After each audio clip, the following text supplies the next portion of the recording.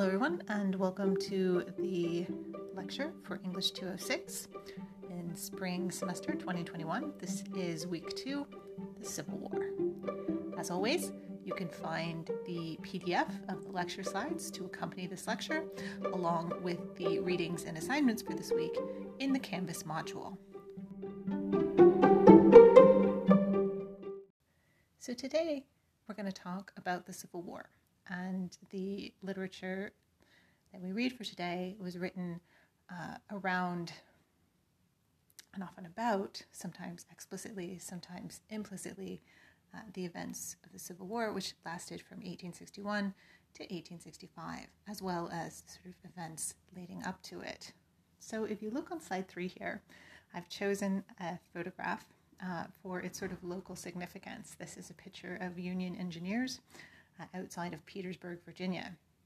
As you guys probably know, Virginia was not a Union state. It was, in fact, a member of the Confederacy. The Confederate capital was Richmond. However, as the Confederacy lost the war, it lost control of Richmond and it lost control of Petersburg in a very long siege process. If you're interested in that, I, again, strongly encourage you to take one of the excellent American history courses at RBC. So I've given you this image, and I've also given you a quotation, which was written by a British journalist, William Russell, published in the London Times, sort of about the start of the Civil War. And he said, "So short-lived has been the American Union that men who saw it rise may live to see it fall." And if you guys think back into your sort of understanding of American history, the Declaration of Independence is in the 1770s. The actual formation of what we know as the United States happened decades after that. So the Constitution, as we understand it, came about at the very end of the 18th century. That would be the 1700s. So this is only 60 or so, a little more than 60 years later. So it is absolutely possible for someone's lifespan to encompass the beginning of the United States and what threatened to be the end of it. At the time when the war began, neither side thought that it was going to be very long or very troublesome. In the beginning, both sides thought it would take about 90 days. In fact, it took 4 years. The war exposed some deep schisms in the American society. It's really interesting. You can see the language change during and after the war. And sometimes the way language changes reveals a kind of unity that wasn't there before. For example, before the Civil War, people used to say the United States are. Now, after the war, they say the United States is. You can see the emphasis. The United States are puts the emphasis on a collection of states that are all individuals. When we say the United States is, we refer to the United States as a kind of whole. And that might have been the result of the war, but as it started, we saw not so much this idea of one nation unified, but rather a lot of disparate groups within the same sort of governmental structure, all with very different ideas about who it was for and how it should work. So when I say the Civil War exposed deep schisms, I don't just mean between North and South, Confederate and Union, but I mean also that we want to think about things along lines of race, class, and gender.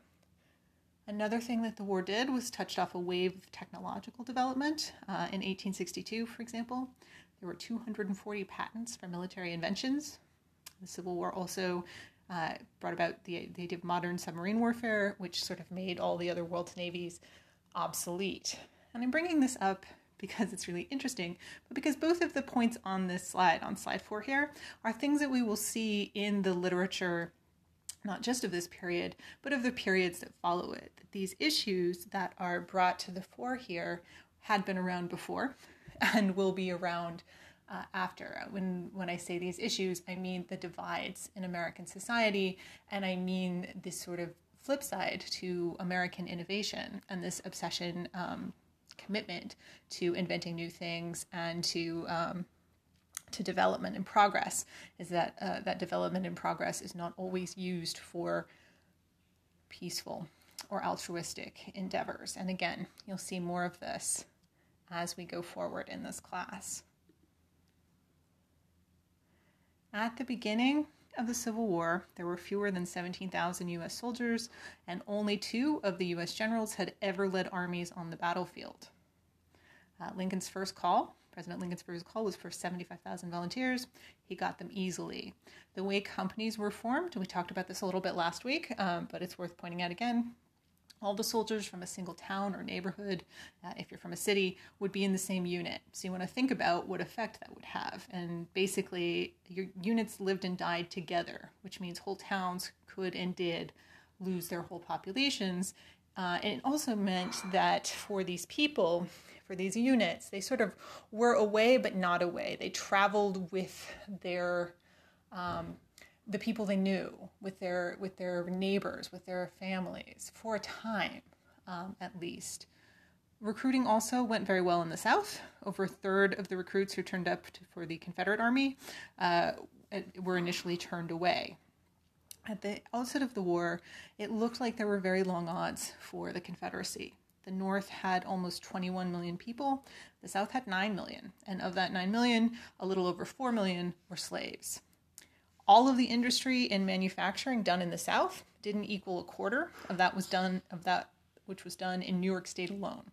So the way the United States had been structured, the northern states are heavily industrialized. They're where production, mechanization takes place. The southern states are agriculturally based, cotton, tobacco, and instead of a factory labor system, most of that work is done through slave labor and through agricultural labor. So there isn't the same level of industry and manufacturing.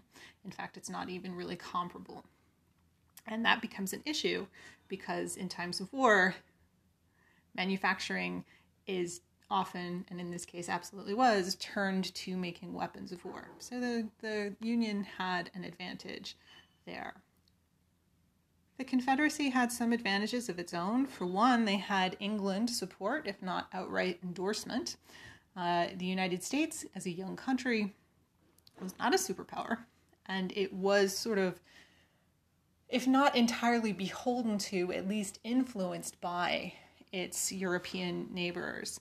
And remember, England had always had an interesting relationship with its former colonies, but the southern states are culturally closer to England. This is where most English settlers who were still in favor with English culture. You get the Puritans settling to the north. You get a lot of waves of immigrants from other parts of Europe in northern states, and in southern states like Virginia, Georgia, etc. You get sort of English, the remnants of the English aristocracy, upper classes. So,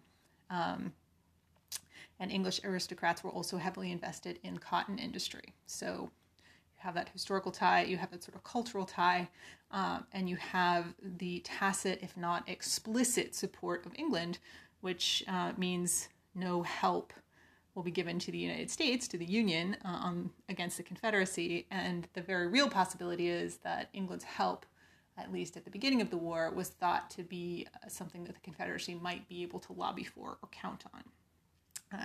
The Confederacy also had Robert E. Lee and other generals and politicians who defected from the U.S. government.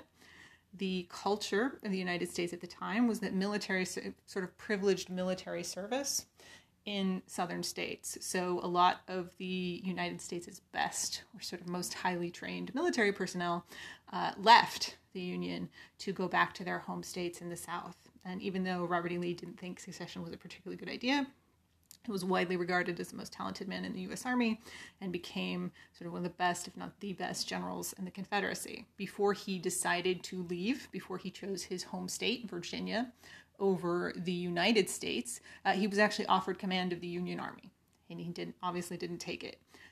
The drain of personnel who'd formerly belonged to the U.S. military was also mirrored in the politicians who'd formerly been part of the U.S. government. In fact, Jefferson Davis, who became the first and only president of the Confederacy, had been a senator from Mississippi. So when the Confederacy seceded, they took with them a large part of the framework of the United States government. It didn't take long for the war to expose some distinct class divides. One of the most common sort of descriptions of the war on both sides, Union and Confederate, is this quote, rich man's war, poor man's fight. So after initial enthusiasm, things got much darker as the war ground on, as more people were lost, as that sort of technological edge made more and more deadly the possibilities of combat. You talk about things like better guns that shot faster, killed farther, bullets, the mini ball that were painful, much more painful, much more able to spread sepsis and disease, meaning more death. As war went on, disease ran rampant, killed more people than the battles did. Privation, starvation, terrible conditions.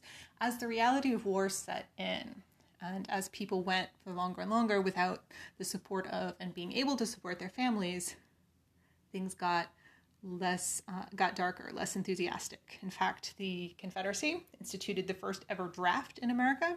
Draft is compulsory service. Men with 20 slaves were exempt. Most Southerners didn't own slaves, but you can see the privilege here. So if you don't own slaves, you still have to fight. In the Union, you could pay enough of a fee to have someone else take your place.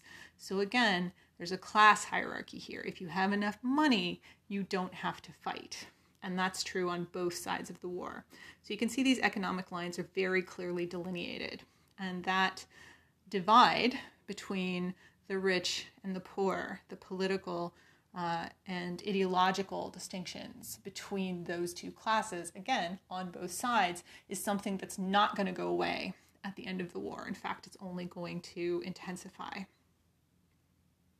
We should also talk about the fate of Black Americans during this time period. At the beginning, slaves who tried to escape to the Union Army were actually returned to their masters, as the initial argument on both sides for why the war was being fought was over the idea of succession, that the Southern states didn't have the right to leave the Union. Now, that was, at best, a thinly veiled pretext. The only states' right that really mattered in the long run was the right to own slaves, which the Southern states, which the Confederacy believed deeply in. Several state constitutions and the sort of founding charter of the Confederacy held that right, and the right of white supremacy, as they phrased it, to be paramount, to be foundational to who they were. But the language they used couched it in the idea of rights rather than this specific issue.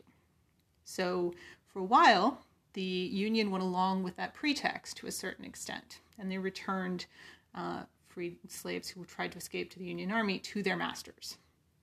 The person who changed this policy was not Abraham Lincoln.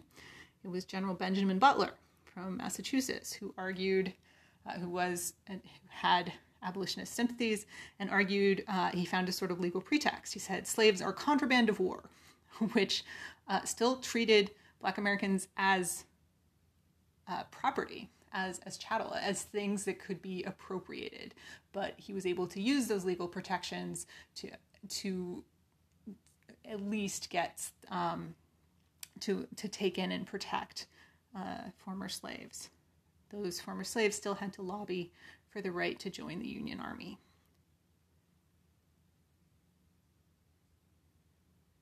This changed over the course of the war as anti-slavery sentiment became more and more mainstream in Northern culture, and as it became more and more fundamental to how the people fighting the war explicitly as well as implicitly saw their participation in it.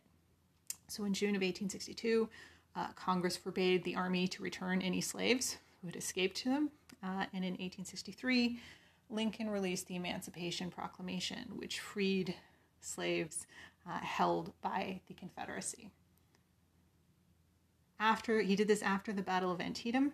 It had been pre-drafted, but his political advisors wanted him to wait until a battle had been won in order for the optics to be better.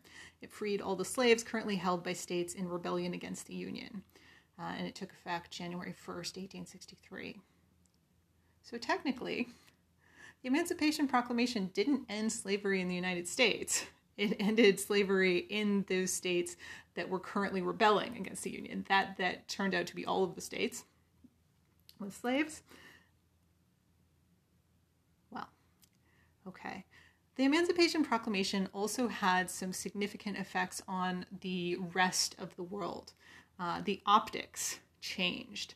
So England, which had been deeply sympathetic to the Confederates, because, again, of those cultural ties, and France, which also may have been tempted, wouldn't side against the United States that publicly opposed slavery. So the Confederate hopes of aid from that quarter essentially vanished because it would be a PR nightmare for those countries. It gave a kind of higher calling to the war. Again, many people had gone into the war explicitly with this understanding, and many people had called for the war. Abolitionists like Frederick Douglass, for example, who wanted explicitly the end of slavery. Now, with the Emancipation Proclamation, you can see that as marking and also pushing along the shift in focus, so that this is not just implicitly, but now explicitly the point. After the Emancipation Proclamation, Black soldiers were allowed to fight in the Union Army, the military. They were in their own segregated regiments. 85% of the eligible population of Black men signed on to the U.S. Army. They had white officers, they were rarely promoted, and they had to wait years to receive the medals that they'd earned in combat. And when I say years, I mean like 30 or 40 years. So it wasn't instant equality. And yet you had such a high percentage of volunteers, of people wanting to fight. There was also a backlash against the Emancipation Proclamation in the North. That's where we get the term Copperheads. They used to use copper pennies as their kind of slogan, who were against war and fleeing the slaves. They basically argued, not our problem. What was wrong with the status quo? We were happier then. We shouldn't meddle. That particular movement never really went away, but the enthusiasm and the sort of tide of public opinion definitely shifted toward the anti-slavery, toward the abolitionist cause. As I mentioned before, the fighting was pretty brutal, but diseased, killed more than 2 times the number of those who fell in battle. And both armies the armies on both sides had really high attrition rates. In late January of 1863, a quarter of the Union Army was absent without leave. People just gone home, ran away, couldn't take it anymore. By the end of 1863, 2/5 of the Confederate Army was gone without notice.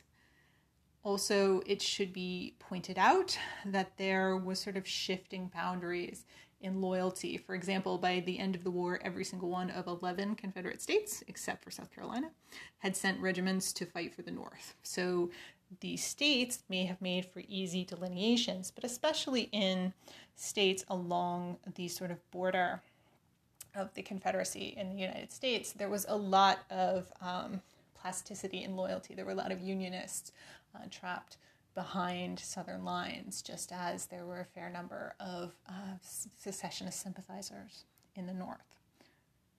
So it's a complicated war. It exposes these fissures, these fault lines in society. It makes, over the course of the war, it makes people think about, confront, and be sort of explicit about their thoughts, feelings, beliefs about slavery. Okay, so you might be wondering, here we are, almost 20 minutes into this lecture, and it's been very history focused. So why? Why so much history for a literature class? The answer to that has a lot to do with why we study literature in the first place. So what is the point of taking a class in American literature from the Civil War to the present day? Why organize a class in terms of time periods at all? To answer that question briefly, because again, I know we don't have all day, I want to talk about what it is that literary theorists, that people who study literature, actually do. And in brief, we think about what can be learned from literature and how we want to see and what we want to get from the text that we look at. And there's no one right answer to this, but there are a number of different approaches, and we call these approaches sort of theories. So a very basic way to think about literary theory, and this definition is available for you, comes from the Purdue School of,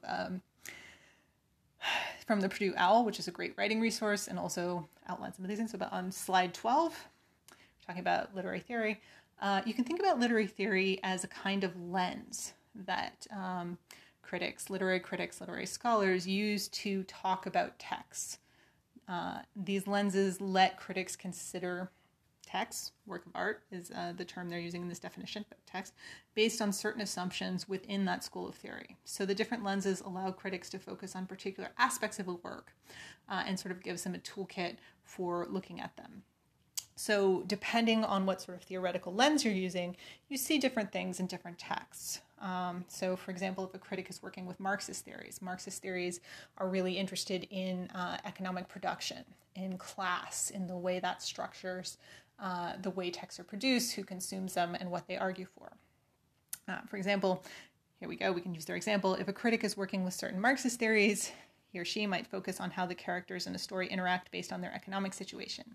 If a critic is working with post-colonial theories, they might consider the same story, but look at how characters from colonial powers treat characters from, say, Africa or the Caribbean. So post-colonial studies looks at that kind of specific historical lens. And one of the fun things about English, about my discipline, is that for any English professor you have, they will be more inclined to, say, perhaps work with one or two of these lenses.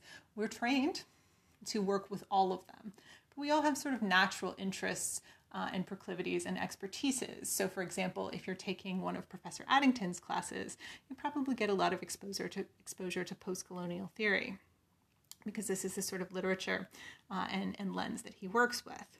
Professor Earnhardt, on the other hand, tends to be much more of a sort of formalist critic. He reads for aesthetics. He thinks about things in very different terms.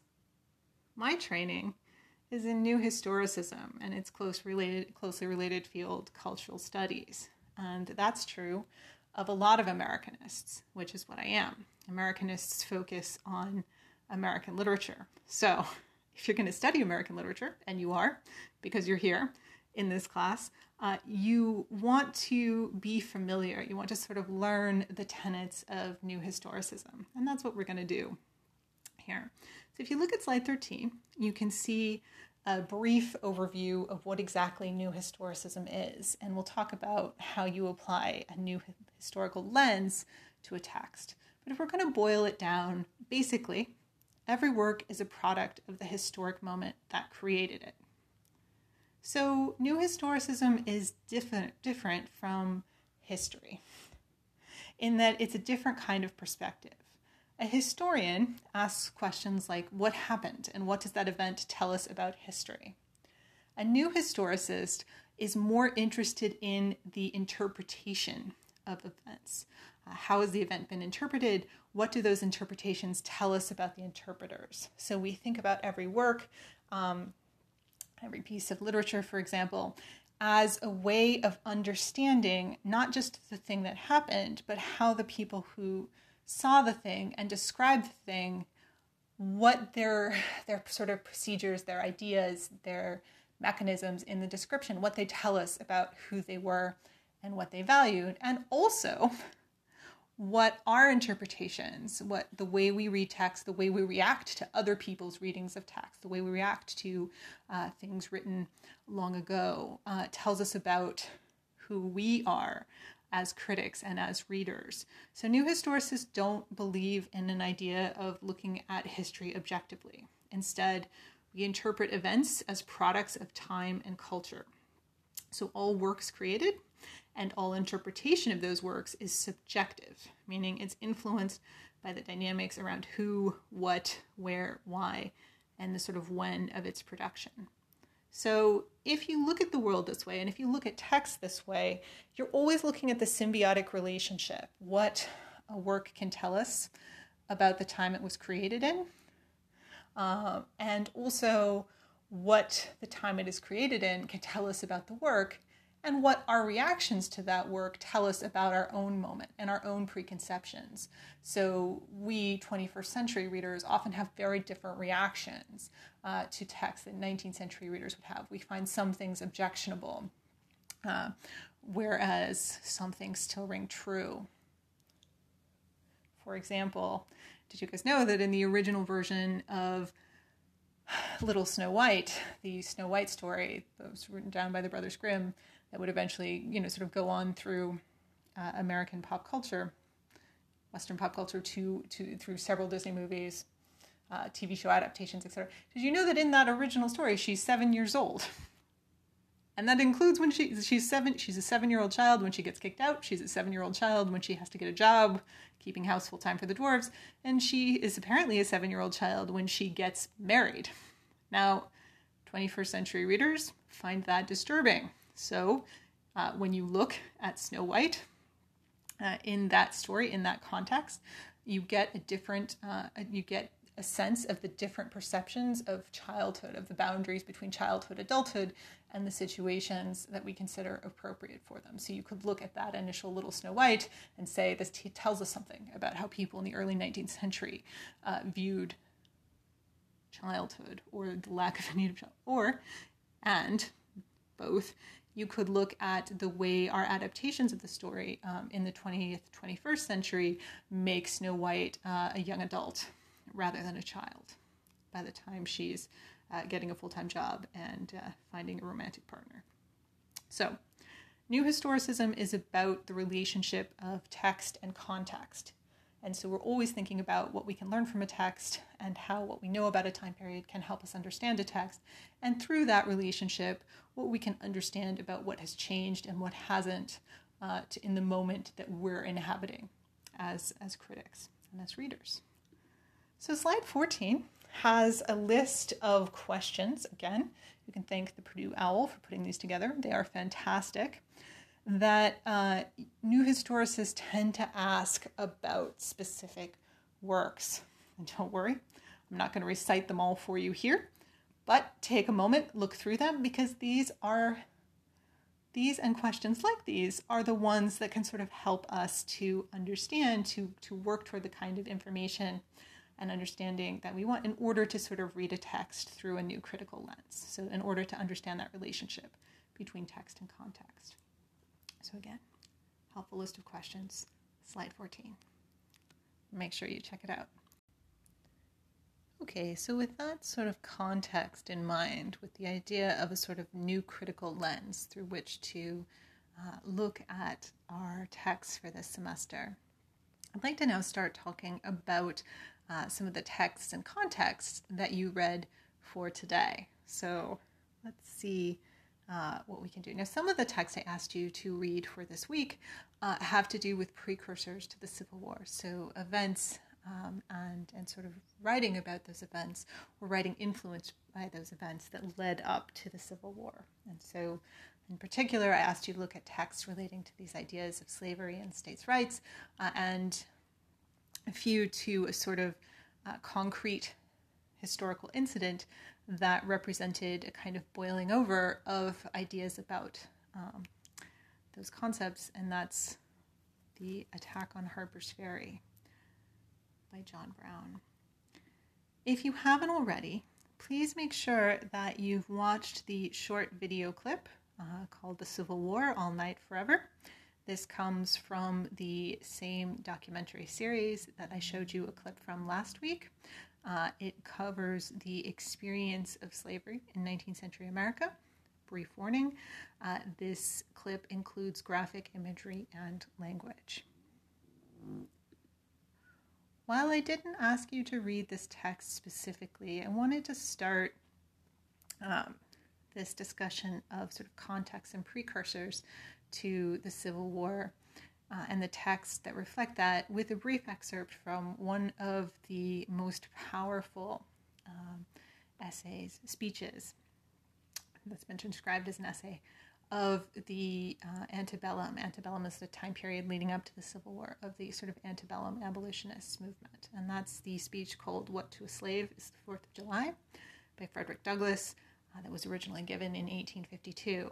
Frederick Douglass was a prominent abolitionist, escaped from slavery on his own as a young man, and who dedicated his life to first to the abolition of slavery and then to the cause of Black experience and life in the United States. Thereafter, he has a long, rich, and varied career, and he is among the most sort of compelling and talented writers and orators of the 19th century. So his words really bring to life a lot of the rhetoric, the argument, and the emotion of the time period, which is pretty impressive under any circumstances, and even more so when you consider he's self-taught. So, all right, so I'm giving you this brief excerpt from the speech with a recommendation that in your boundless free time, I know, but if you had boundless free time or interest in the subject, the speech is about 20 pages long. It's well worth a read. That said, we'll just look at this one excerpt, which I like because I think it sums up nicely the hypocrisy in the sort of essence of the rhetoric and the sort of idealization of what the United States was. All men are created equal. It's a familiar phrase, right? And this is the rhetoric that actually a lot of southern states, secessionist movements, drew on. This idea that they had the right to be free of tyranny. They used a lot of revolutionary rhetoric to paint the United States, the Union, as a kind of second English empire. But the essence of the right to freedom, as Douglass points out, is the right to equality. And he wants people to understand that that equality, while enshrined in the Constitution, isn't enshrined in the Constitution for everyone. So he says, "Your high independence only reveals the immeasurable distance between us. The blessings in which you this day rejoice are not enjoyed in common. The rich inheritance of justice, liberty, prosperity, and independence bequeathed by your fathers is shared by you, not by me. The sunlight that brought life and healing to you has brought stripes and death to me. This 4th of July is yours, not mine. You may rejoice, I must mourn. To drag a man in fetters into the grand illuminated temple of liberty and call upon him to join you in joyous anthems were inhuman mockery and sacrilegious irony." So Douglass's point here, and at other places in the speech, is that the rhetoric through which the United States understands itself as liberty and justice for all is not the reality for the enslaved people who live within it and who the Constitution itself does not count as an equal or a sovereign human being.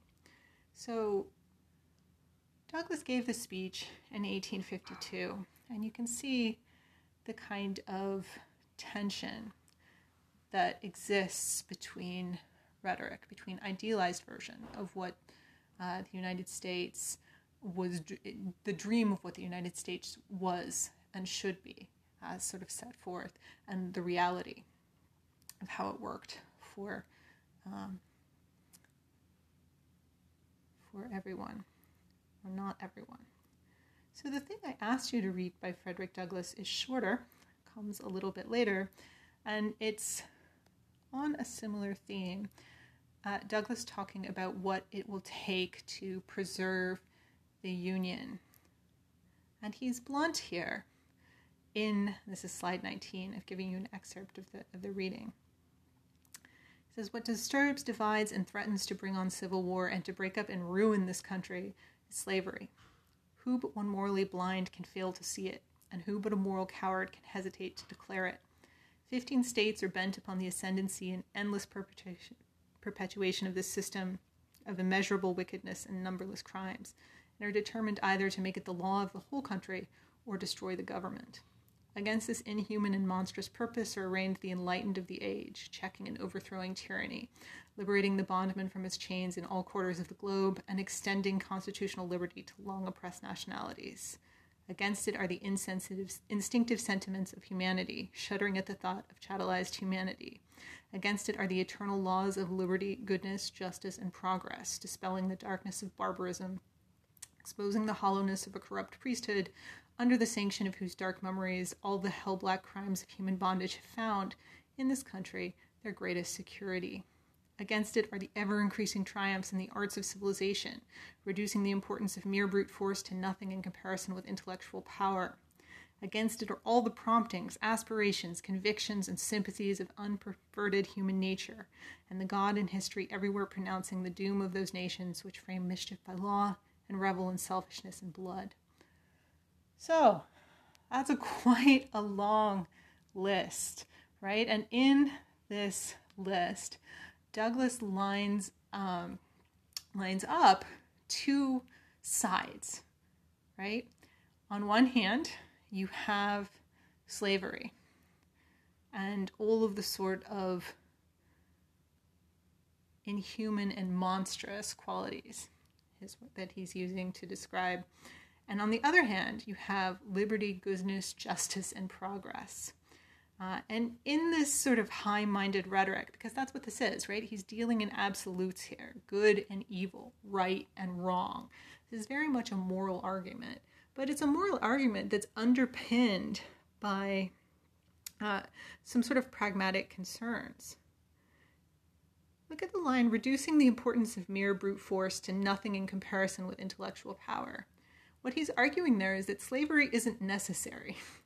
That brute force, that forced labor, which is what slavery is no longer, is nothing in comparison with intellectual power.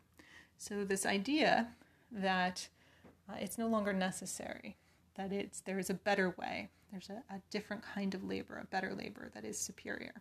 Remember we talked about the distinctions between the economies of the Union and the Confederacy, the sort of agriculturally labor-based economy of the southern states versus the mechanized, industrialized economies of the northern states. And here he's couching that economic difference as a kind of moral difference.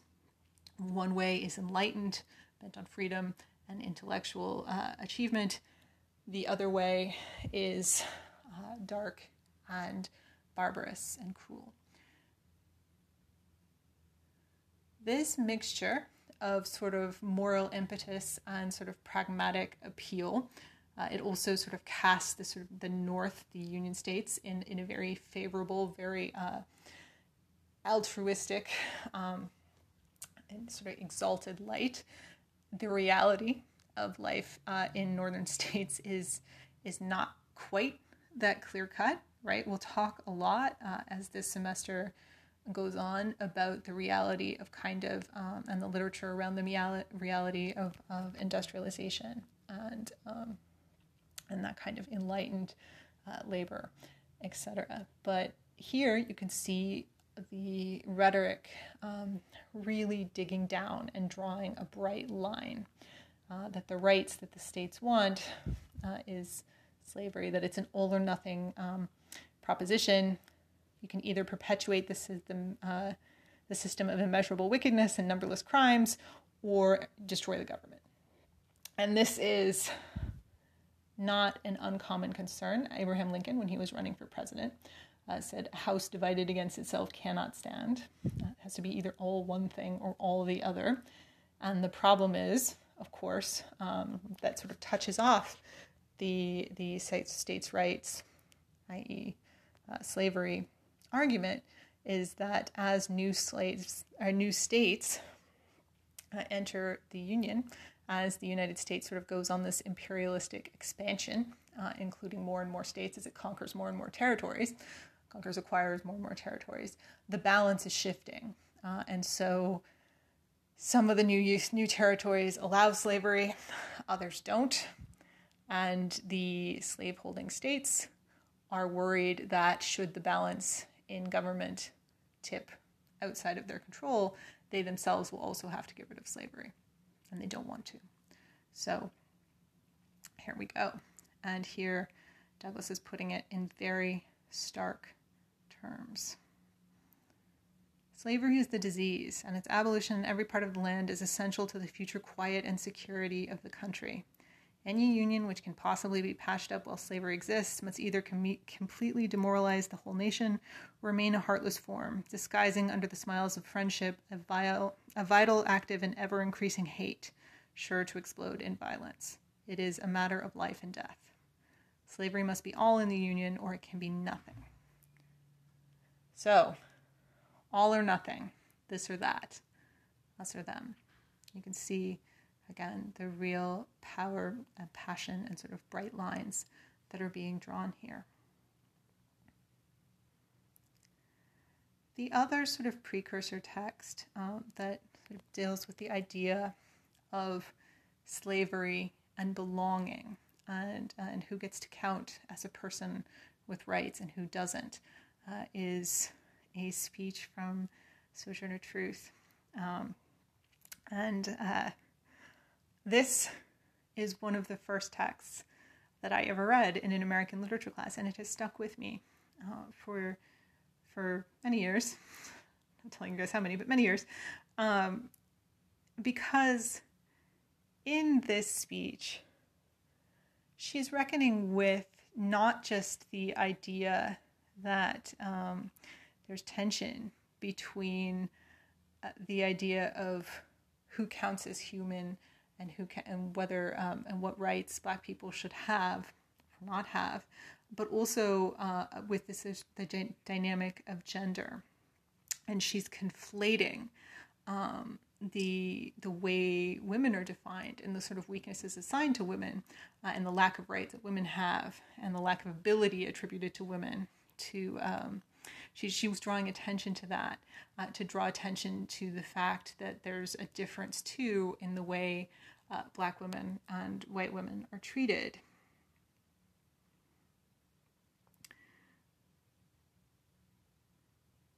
That man over there says women need to be helped into carriages and lifted over ditches and to have the best place everywhere.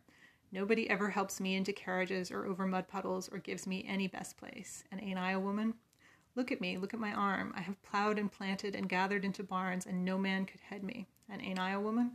I could work as much and eat as much as a man when I could get it and bear the lash as well. And ain't I a woman? I have borne 13 children and seen most all sold off to slavery, and when I cried with my mother's grief, none but Jesus heard me. And ain't I a woman? So what she points out here is the reality and this sort of distinction between the notions of gendered experience and the reality of what it is to be enslaved, what it is to be a Black woman, and how different that is from the sort of idealized version of white femininity. Now, you might wonder why she is making this argument at all. Interestingly, white Northern women, were among the most vocal and early abolitionists in the United States.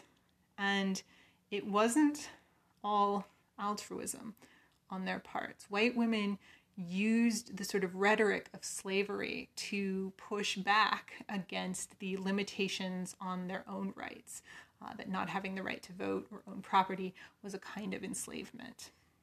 And they often gained opportunities, white female abolitionists, that they wouldn't have had in other places and at other times, such as, I can think of like the Grimke sisters, some two famous female abolitionists who were able to travel the country to make their own money to publish because they were speaking on abolitionist causes. And they did that, and they would not have been able to do that without the sort of mantle of advocacy they'd claimed for themselves.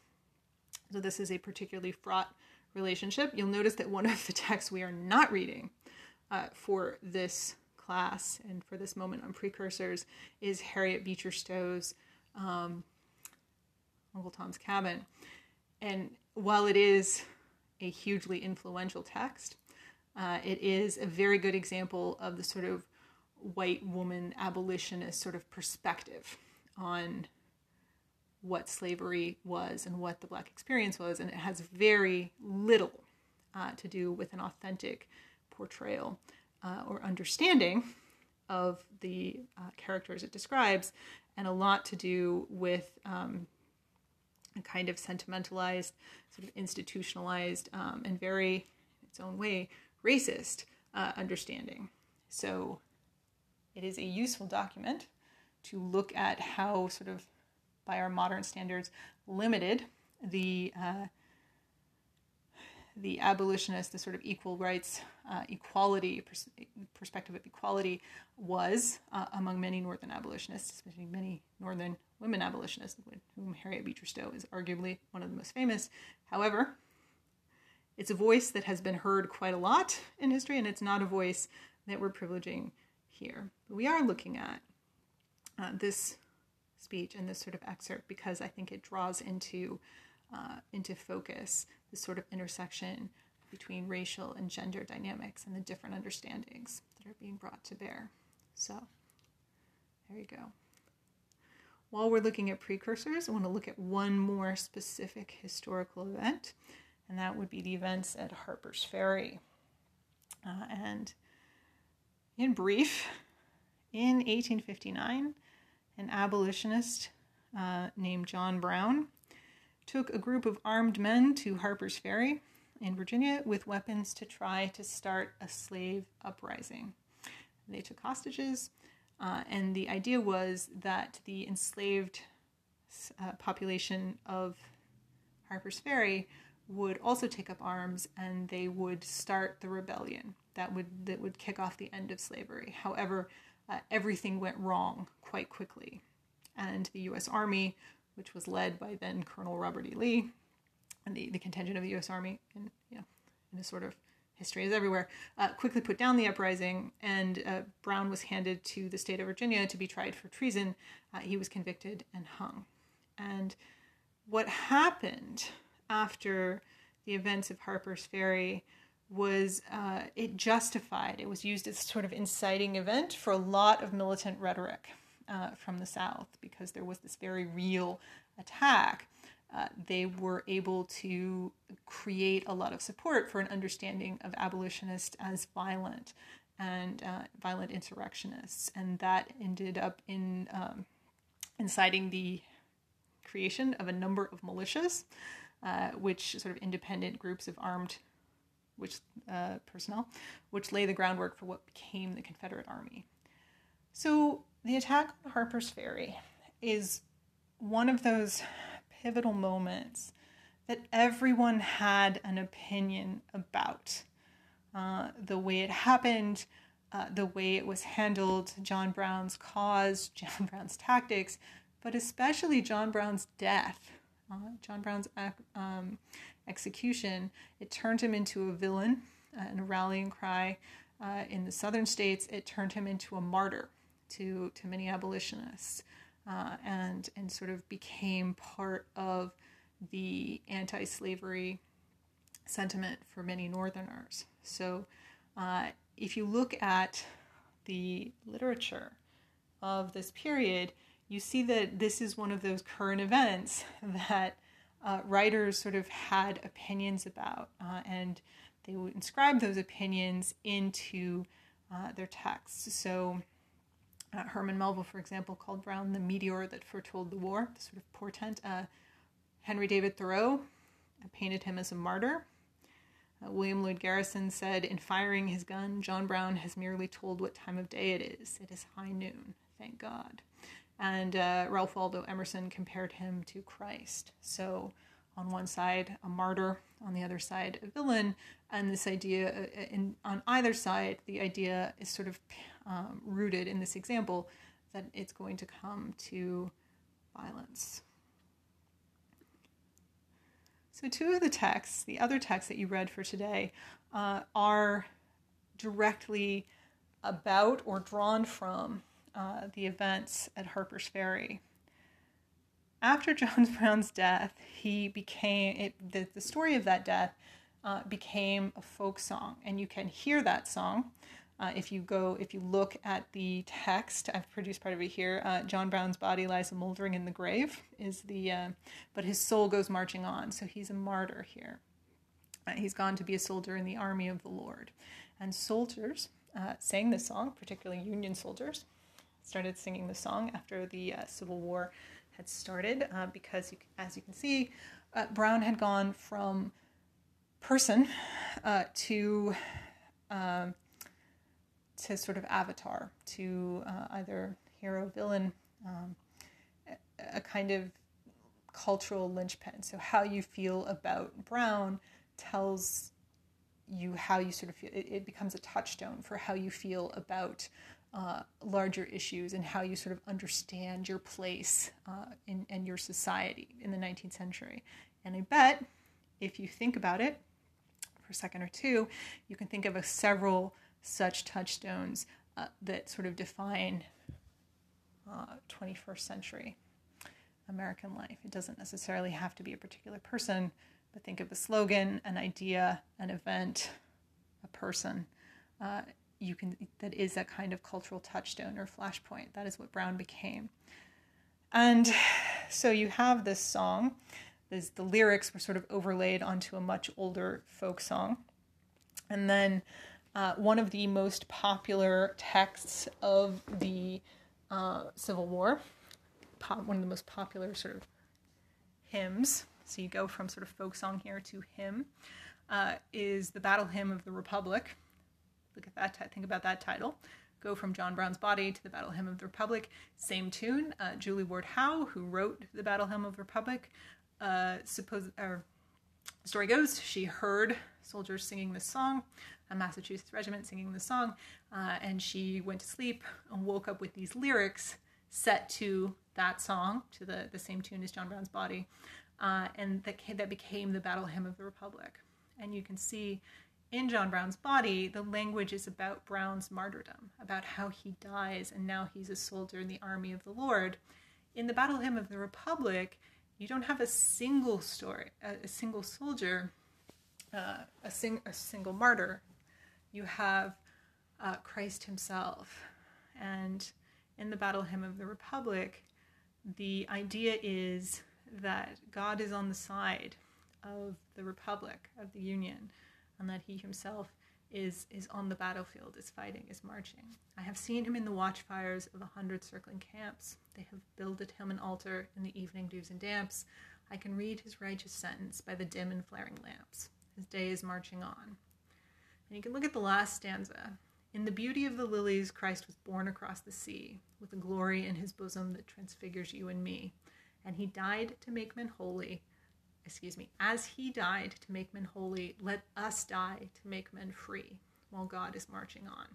So here you can see the escalation of the religious language, of the holiness of the cause, and now it's not an individual endeavor, it's a national one. As he died to make men holy, let us die to make them free, to make men free. So the cause of the Union is abolition, it's freedom, and it's worth dying for. Dying in the service of this war is the same as dying like Christ for humanity. So for a predominantly Christian country, you can't really get a sort of higher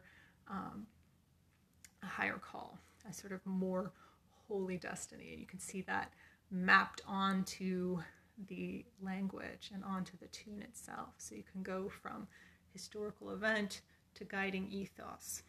And it's a really interesting trajectory and a really good example of this sort of why new historicism and this idea of cultural criticism and looking at time period and connections can be so rewarding, right? We can look at the story and we can see of John Brown and the sort of texts that came out after it and see the sort of evolution of a legend and this sort of grafting on of sentiment and purpose. And that's, I think, really rewarding and a really good way to help us understand how literature is working and sort of what it is chronicling.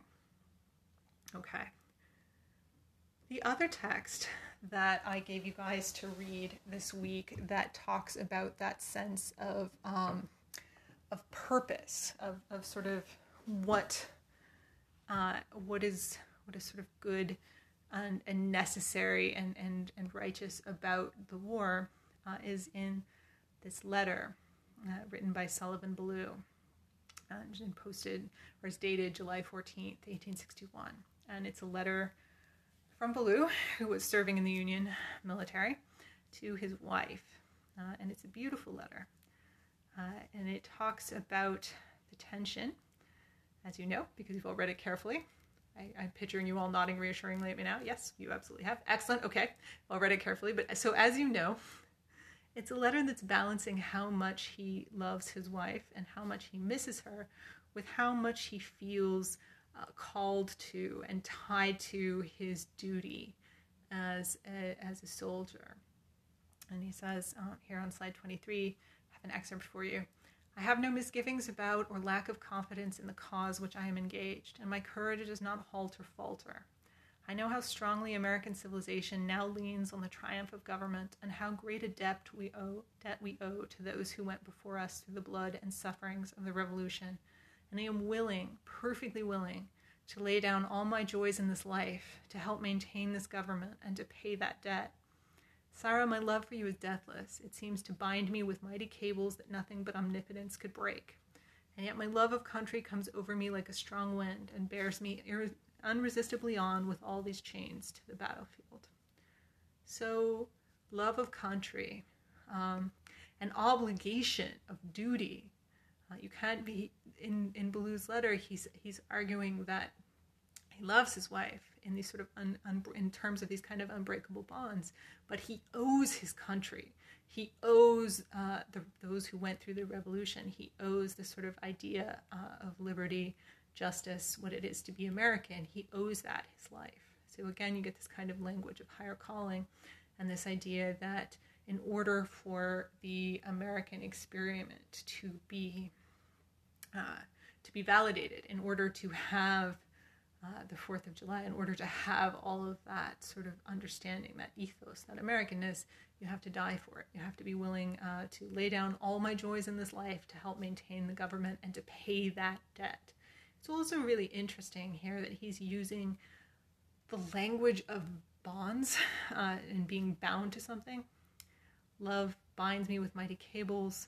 He talks about chains, being chained to the battlefield. So there's a kind of imprisonment, might even say enslavement, to these ideas, these different types of love and these different types of causes. And it's really interesting to see that in the language of a soldier.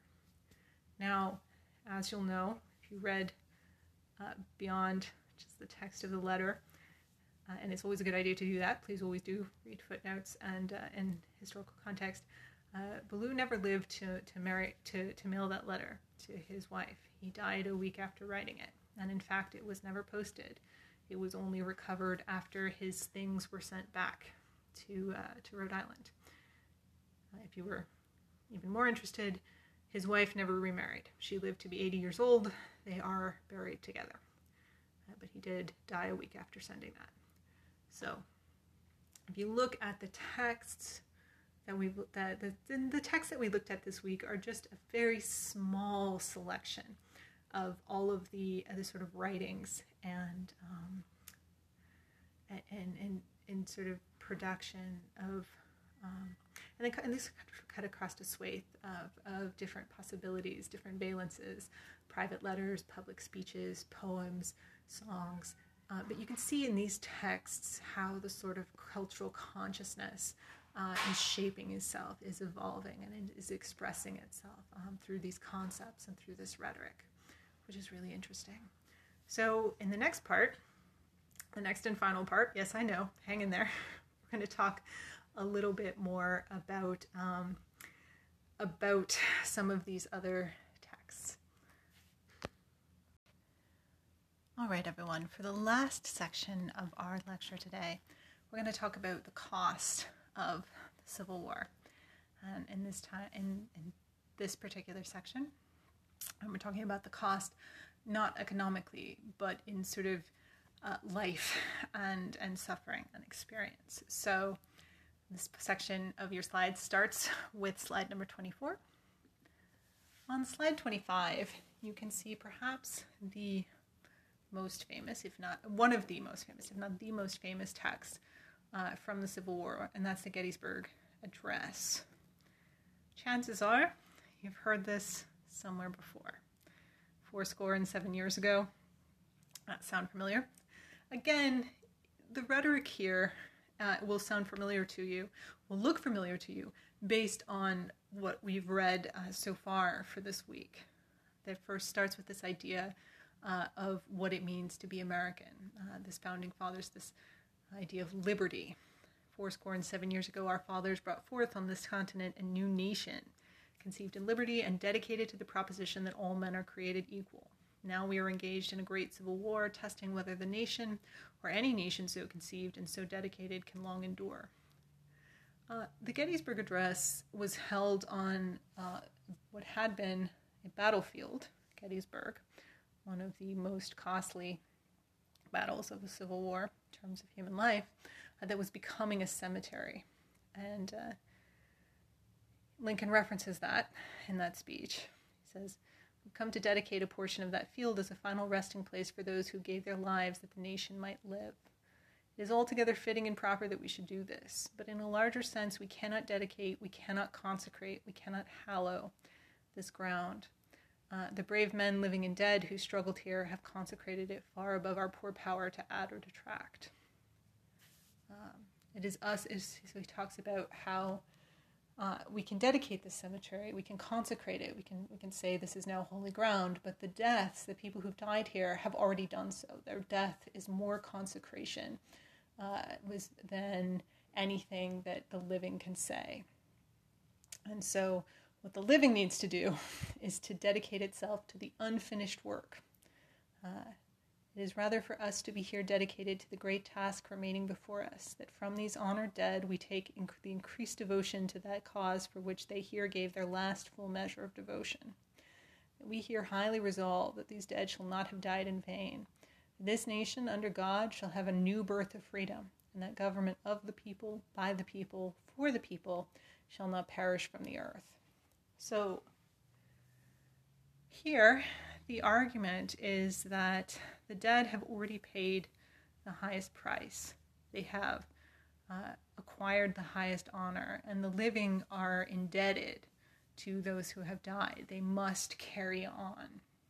This speech is a masterpiece of classical rhetoric. So rhetoric is persuasive writing. Classical rhetoric is a collection of strategies and techniques for creating persuasive speech. One of the sort of mainstays of classical rhetoric is something called parallelism, where you use phrases of the same length with similar structure in order to create repetition. And that repetition layers these similar meanings and packs more of a punch. So that this nation, under God, shall have a new birth of freedom, and the government of the people, by the people, for the people. So you can see how every iteration of that phrase sort of digs in another nuance of the people, by the people, for the people. By the time you get to shall not perish from the earth, it has been sort of attached to and invested in these people in every way possible.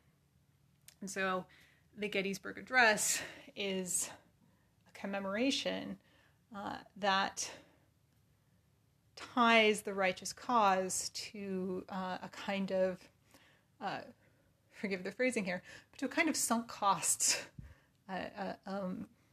ideology, this idea that so many have been lost, so many have died, and the cause is not yet won, that the living can only do, the only thing that they can in good conscience do is keep going because of how many have been lost and because of what they were fighting for. So it's a powerful, although short speech. And if you were wondering how many have been lost, please check out slide 26 here. More than 3 million men fought in the Civil War, and 2% of the population, more than 620,000 people, died in it. So it's a lot. It's a lot. I think if you're looking at a population, remember at the beginning of the lecture we talked about the 9 million people in the South, the 31 million people. It's not much, right? There aren't that many people in the United States relative to the number there are now, and these numbers, the men who fought, the people who died, it's a lot. 2% of the population is deeply significant. And as you can see in this image here, those who fought, there were many who were wounded who didn't die. And the process of Civil War medicine, the sort of prognosis, the experience, the aftermath, is grim in and of itself. While there are all these technological advances, most sort of noticeably with weaponry, better cannons, better cannonballs, better bullets, better guns, the effect of those advancements wasn't always was stark, and medical practice didn't keep up as well with those advancements. So one of the most common medical procedures in the Civil War was amputation. Many soldiers lost limbs. So many, in fact, that they used to have in the years following the Civil War, have things like penmanship competitions for veterans who'd lost their dominant hands, so they could earn prize money by showing how well they'd learned to write with their non-dominant hands. And there was a booming business in artificial limbs. So amputation was common, but not at all safe. There was no sterilization, no widespread availability of soap or clean bandages. So infection, gangrene, blood poisoning, all of this is very, very common. And there's no widespread hospital system set up to take care of the wounded. So churches, schools, private residences became hospitals depending on where battles were raging. And people who weren't fighting, men who were over or under the age to fight, although under, toward the end of the war, there really wasn't an under. There were drummer boys 9 years old. But over and for women, the working in hospitals and among the wounded was an occupation, a necessary occupation. So, in the early days of the war, women knitted bandages and sort of worked to that. The advancement of nursing, Florence Nightingale, the idea of a career that can be made or a calling for women as sort of advancement there. That's another complicated, interesting story. But the underlying reality of the wounded of the Civil War and the kind of convalescence and hospitalization was gory, graphic, and often sort of presented those who saw it with the horrors of war in a way that was much more tangible, much more real than the photographs that we discussed last time. So with that in mind, I want to talk about The Wound Dresser, which was the 1865 poem by Walt Whitman. Whitman is an interesting figure, interesting poetic figure.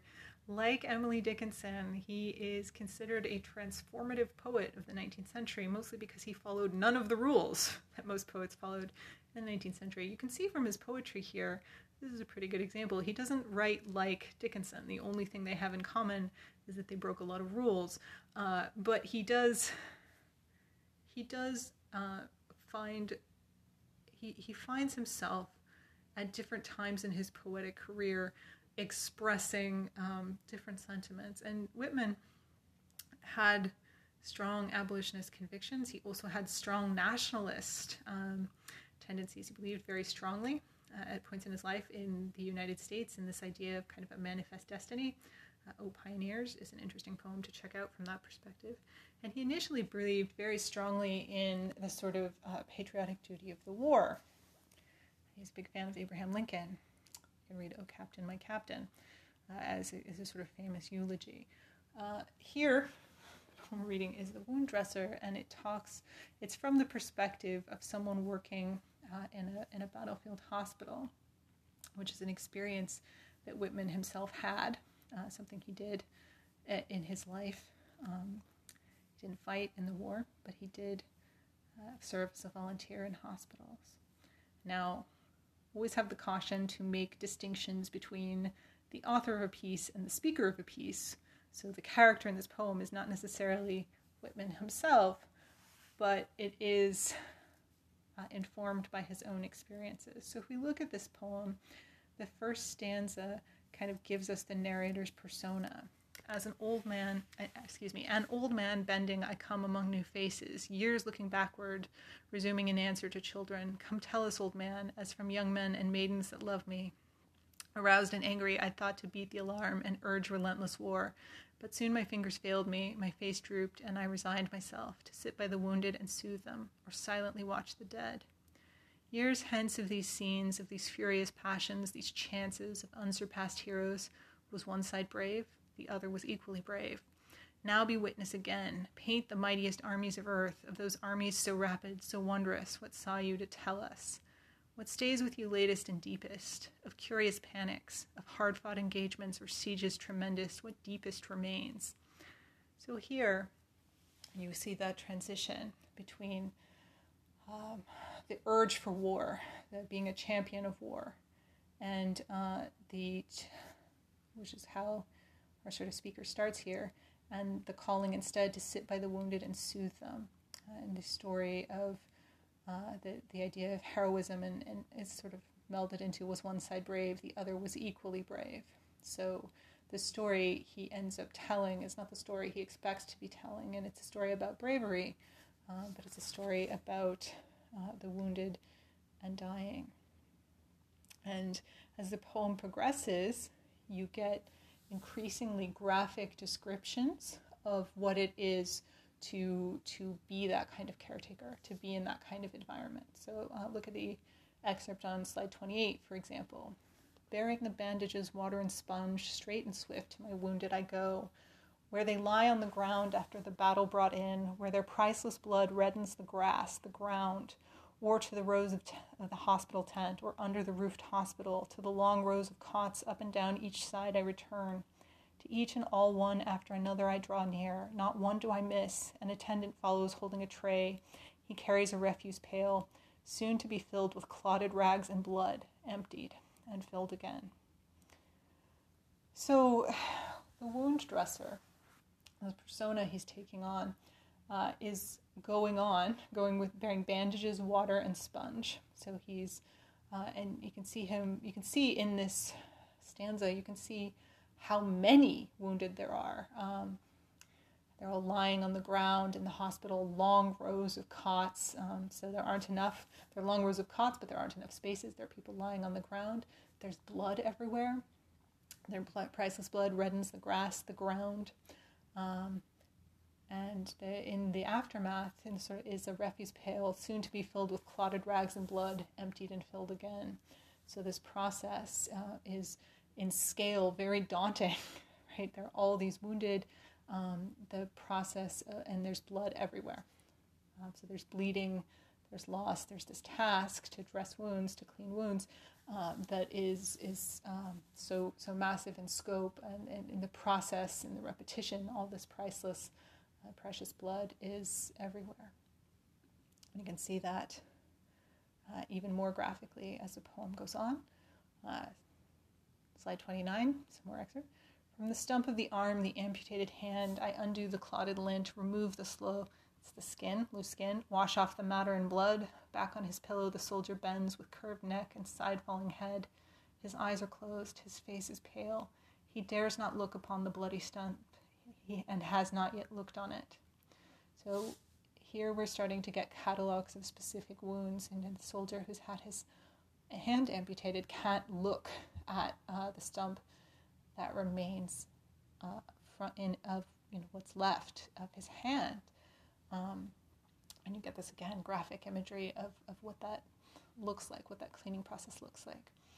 Go on, address a wound in the side, deep, deep, but a day or two more, for see the frame all wasted and sinking, and the yellow-blue countenance see.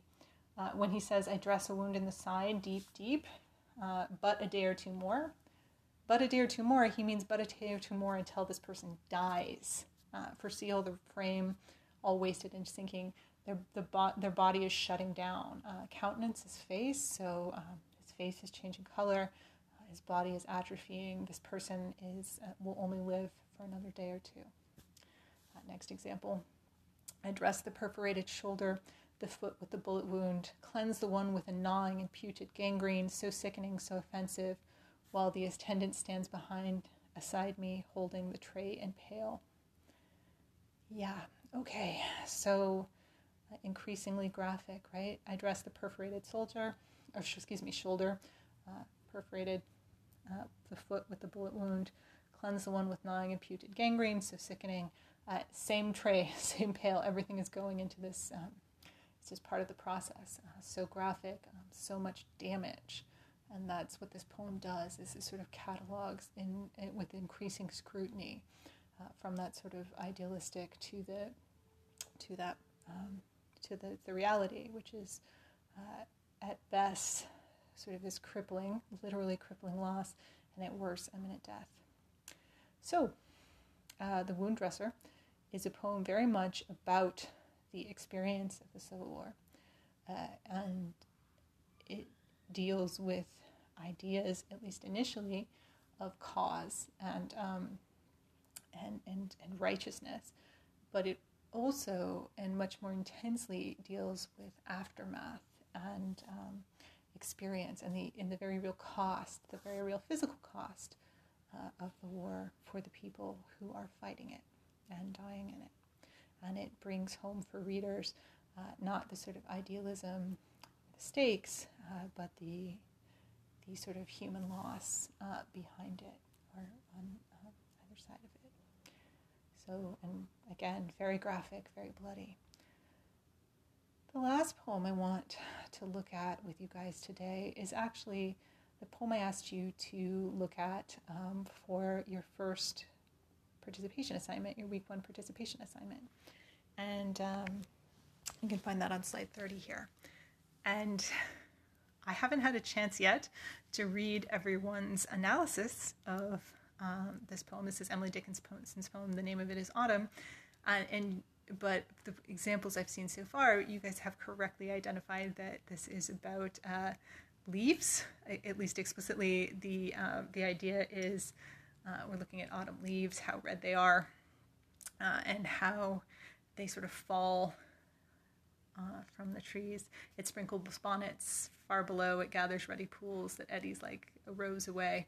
So you have this sort of idea of red leaves, autumn, this very vibrant, very beautiful New England experience. When we talk about metaphors, we talk about tenor and vehicle, and we'll do this more later on in the semester, but the idea is there's the thing that is being described, and then there's the metaphor, the image that's sort of being evoked alongside that literal object. And I'm going to suggest to you, in the context of the poem that we just read, and in the understanding of the sort of context of 19th century life right now, that you can read this poem and read its chosen metaphor as symbolic, right? There are a lot of ways to describe red, but it's very telling that the one that Dickinson chooses, the first digit, the name of it is Autumn, the hue of it is blood, an artery upon the hill, a vein along the road. So the landscape is being given a literal body here, right? Blood, arteries and veins that conduct blood. But if we can see it, the blood is outside the body, we're still getting that blood imagery. Great globules. So globule, a unit, a sort of cohered blood comes in globule. Oh, the shower of stain, when the winds upset the basin and spill the scarlet rain. So upset the basin. A basin is a container, right, for water. Think about the wound dresser and the basin, sort of with this idea of sort of bloody cloth. So you get this very bloody, very graphic, very almost it's sort of almost decimating imagery, right? Where the landscape is this body that's bleeding, that's veins are exposed, that has these globules and stains. So it's a very graphic, very sort of exposed way to think about autumn, and it might be worth overlaying that imagery, that metaphor, with the sort of understanding of how literal human bodies are sort of coming apart in landscapes on these battlefields, etc. So again, even texts that are not explicitly about a particular battle event, etc., are still potentially informed by the sort of cultural context and understanding, and we can see sort of these subliminal reminders of what your everyday reality has become at this point, and how it might change, how historical events might change the lenses through which people see things and the metaphors through which they understand them. All right, you guys, that's going to do it for the lecture this week. Next week, we'll start talking about the literature in the aftermath of the Civil War during the Reconstruction era and some of the trends to come out of it. You'll be thinking about Melville's poem in your week 2 participation assignment. If you have any questions or concerns about the assignment, about any of the readings, about the lecture materials, about anything, please let me know. Otherwise, that'll do it for today, and I will talk to you guys more next week.